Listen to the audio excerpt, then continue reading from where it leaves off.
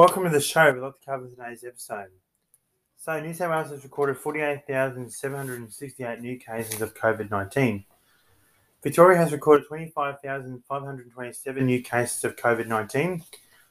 The Queensland border checkpoints are torn down after 2 years after 1 a.m. this morning.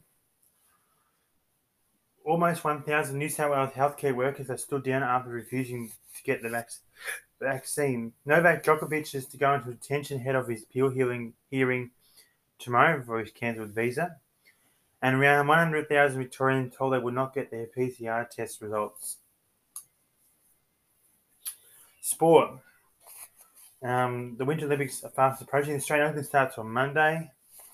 Whether or not Novak Djokovic will play in the Australian Open. And the Ashes 5th test is underway, 5th and final test. And the BBL is also coming up, approaching finals in 2 weeks' time.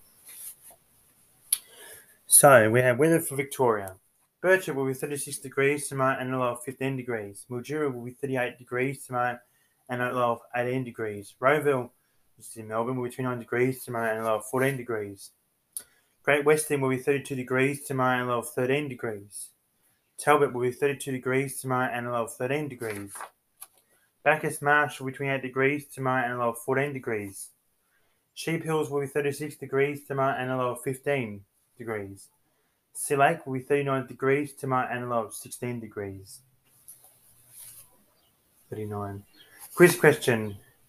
Yesterday, question from Thursday was how many suburbs are there in Melbourne? There were 1,025 suburbs in Melbourne. Most of them are either divided up into cancelled or undetermined.